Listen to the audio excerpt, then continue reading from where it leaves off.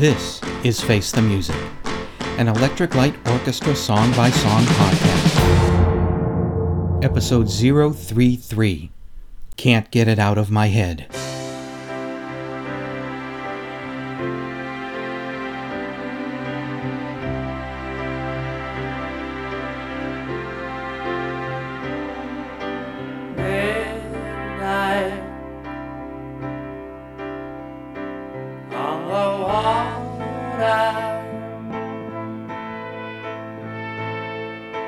I saw the ocean's daughter walking on the way she came,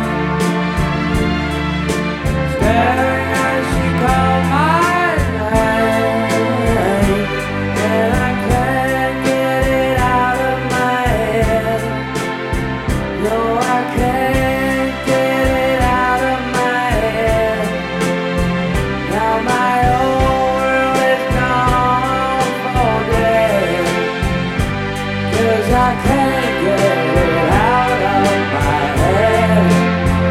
What's that song all about? Can't Get It Out of My Head is the second track on side 1 of El Dorado, a symphony by the Electric Light Orchestra. It was first recorded between February 11th through the 15th in 1974, with extra mixing and editing done through the summer of 1974 at the Delane Lee Studios in London. The recording engineer for the album, Kenny Denton, said, "There was a piano vocal of a song, chorus line entitled The Last Days of September. A few years ago I found a copy of it in my loft and sent the unfinished recording to Lou Clark and asked him if he knew why Jeff never finished it and why this track never made it on the album. He replied to me with the following: I think the track could have come to something. Well, it kind of did, inasmuch as the sequence at the intro and outro and bridge is pretty well Can't Get It Out of My Head, and the vocal line above, it is what the choir sang on the song. I remember Jeff calling me a couple of days before the sessions and singing that line and asking me to include it." Denton commented on his editing. "Whenever I heard the finished album over the years, the edits I did on the original multi-tracks are appalling. Cutting 2" in those days was in its infancy, but this is no excuse. My edits are dreadful."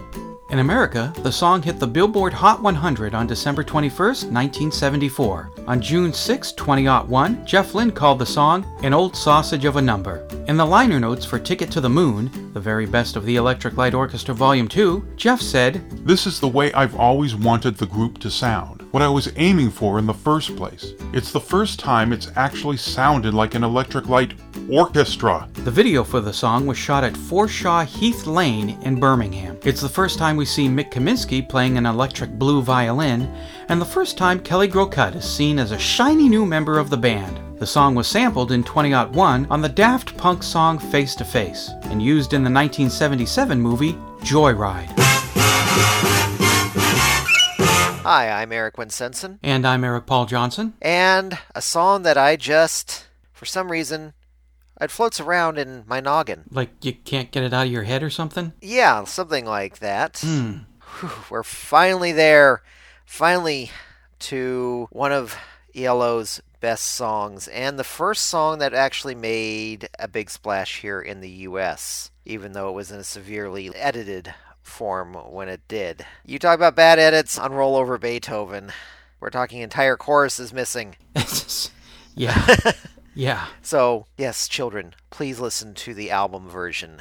Mm-hmm. Love this song, especially the imagery it draws up. After you get the whole introduction to dreams and everything, what we have here is the unwoken fool, or however he's described in the overture, sitting there in his office thinking of a dream that he had of some woman the night before and how he just can't wait to get back and see her again. Yeah, that's the thing, is that you're thinking that, no, this can't get it out of my head thing, it's not a song. It's basically, he can't get out of his head this very vivid dream that he had the night before, and, well, everything that's in his mundane life is not really doing it for him at this point. What I love at the start is how the El Dorado Overture just smoothly goes right into Can't Get It Out of My Head. I think it's brilliant how the last few notes of El Dorado Overture sound like it belongs to be going right into Can't Get It Out of My Head, even though they're two different songs. And that it's obvious when Can't Get It Out of My Head starts, but it's not jarring. It's like it's just seamlessly blends into the other. Yeah, it's a beautiful song. I love all of it. There's nothing bad I can say about it. But I'm going to talk about a couple of things that I always associate with this song. From February 9th, 1981 to February 8th, 1983, there was a morning man on KZZP there in Phoenix, and I listened to him every single day. Now, the first time I ever heard this song, I'm sure I heard it before, but this is the first time that it stuck in my head. Pun kind of intended. You'll understand why as we go on. On December 29th, 1981, he was playing some of the bits that he had done over the year. It was an end-of-year flashback show, so here's some of the things that we did this year. Remember when we did this? And that's when I first heard Can't Get It Out of My Head and remembered hearing it. Because he played it right after reading a story about a guy who was in an accident with his pickup truck. He was a construction guy, and as a result of the accident, he wound up getting a 7-foot crowbar shot through his head. And it stuck in there for a little bit. They cut the crowbar out, and he lived. And then John played Can't Get It Out of My Head.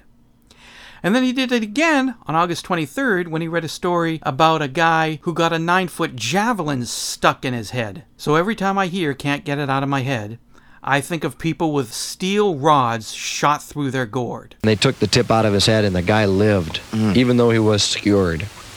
And he's singing some background on this. Manuel Ortega, live on stage with a 14-foot javelin through his head, coming soon to the Coliseum. So the other thing I associate with this song is getting Madeline to go to sleep. She was about 4 or something like that, and she wasn't in the mood to hear the Itsy Bitsy Spider or Pinky and the Brain anymore. She wanted something else. And I was trying to think of something that could play that wouldn't get her all riled up and dancing again, that would calm her out. So I went with Can't Get It Out of My Head. And that was the first time that I had played her ELO. And she liked it. And she liked it a lot. And she still likes it a lot. So I've done my job well of making sure that Madeline is exposed to the right kind of music. And not going straight for the Benadryl like I would have. No. That came... Benadryl cookies. Hadn't thought of that.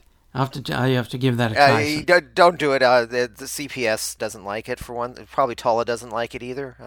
Well, yeah, some people can be killjoys. That's true. Now, one thing that I am going to be mentioning off and on here as we go through this album is one of my favorite novels, even though the author of it didn't exactly like it and it wasn't published until after he was dead. And it does have some parts that drag. It's called The Dream Quest of Unknown Kadath, and it's by H.P. Lovecraft. And the reason I mention that is because this album, in a lot of places, even though certain circumstances are different, reminds me of that novel a bit. So I wonder if Jeff Lynne may have been slightly influenced by it, because the novel basically starts out with 3 times the narrator has dreamed of a golden city, and then all of a sudden he stops dreaming of it and then goes into the land of dreams and talks the guardian priests into letting him go on a quest to find the city, even though they warn him away from it. That whole idea of El Dorado, which is the golden city and everything, representing this particular character's dream world, pretty much reminds me of that.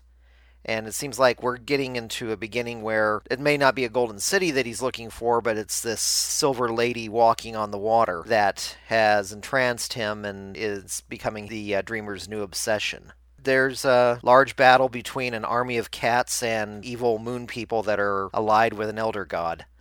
Okay, I got to read this then. So this is another one of those songs that Jeff Lynne remade for the ELO Hits package in 2012. Yeah, I noticed that. Yeah, of course, not as good as the original. I think they do a really good job of recreating the synthesizer solo, 40 whatever years later almost. But again, it's better on the original version.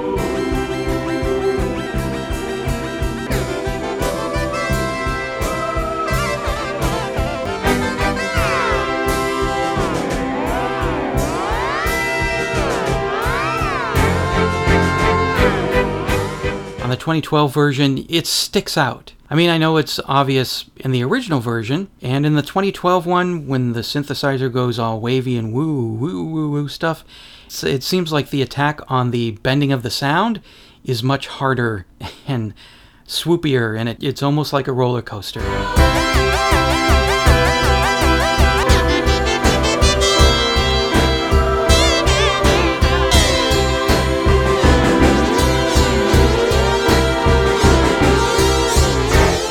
I like the original because it sounds like a harpsichord. It sounds like Tandy may have composed this on a harpsichord or something like that and then just kind of translated the sound to a synthesizer. I can see that. I hadn't thought that before. And there's also a video for this song.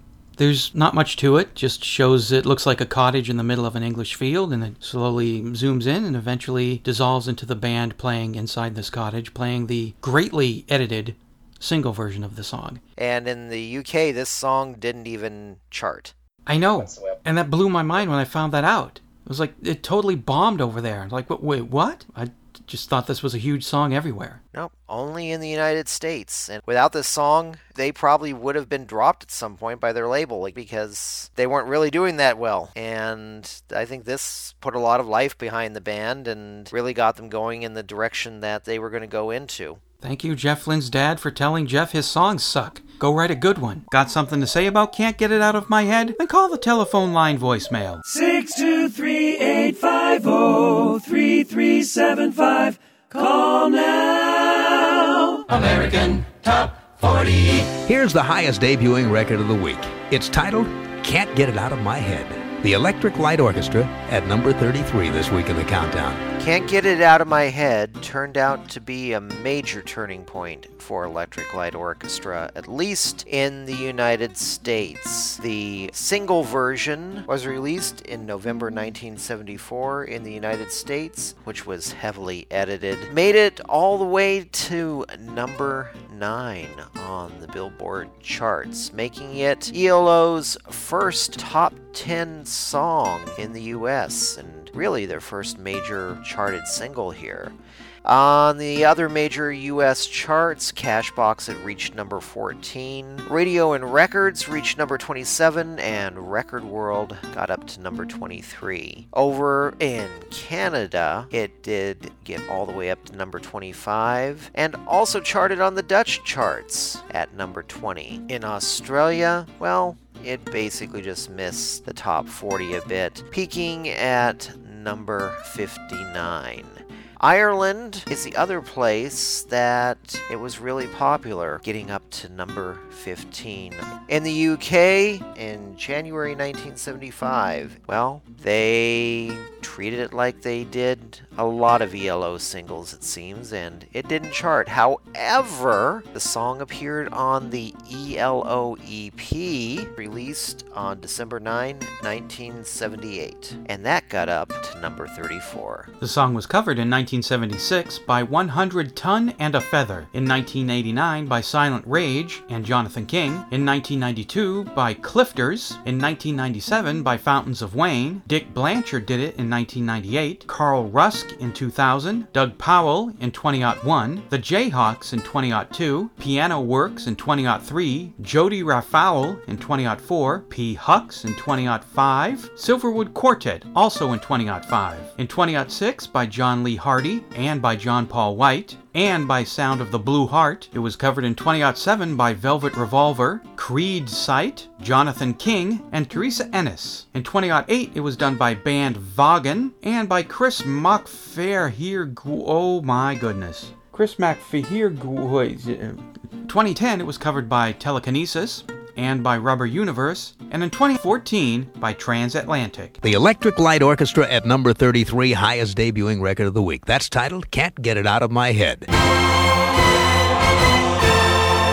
Midnight on the Water, a novel by Pam Van Allen, tells the story of Horace, a man with a bank job in the city, who escapes from his dreary, lonely life into an elaborate dream world of knights, shamans, and merry men. Based on the 1974 Electric Light Orchestra album El Dorado, Midnight on the Water by Pam Van Allen is available at Amazon.com.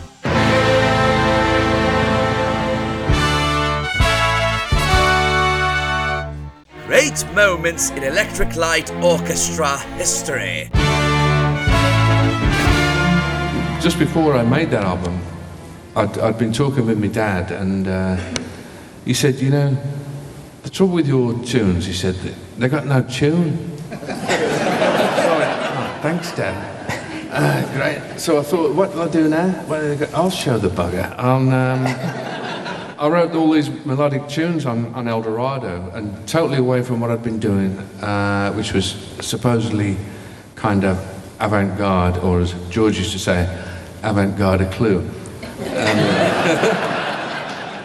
So that was the way it went, and I did all melodic stuff, and I wasn't ashamed, and I said, right, that's it, it's all tunes. Played it for me dad, and he said, oh, you've made this for me, haven't you? And I went, yes. And he went, thanks, son, it's great. Wow. So that was sweet. So I finally had some feedback from my dad that was really good. Like it? Hate it? What does Madeline think? I really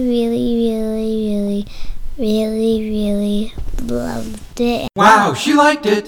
Taste the Music, an Electric Light Orchestra song-by-song podcast, is a production of Radio Trolla Entertainment Assorted Deli Meats Amalgamated. You can contact us by voicemail at 623-850-3375 or email us at eloftmpodcast@gmail.com. Keep up to date on the show by joining our Facebook group and spread the word about the show by sharing the link or giving us a quick rating on iTunes. You can financially support the podcast and get some goodies at patreon.com/ELOpod.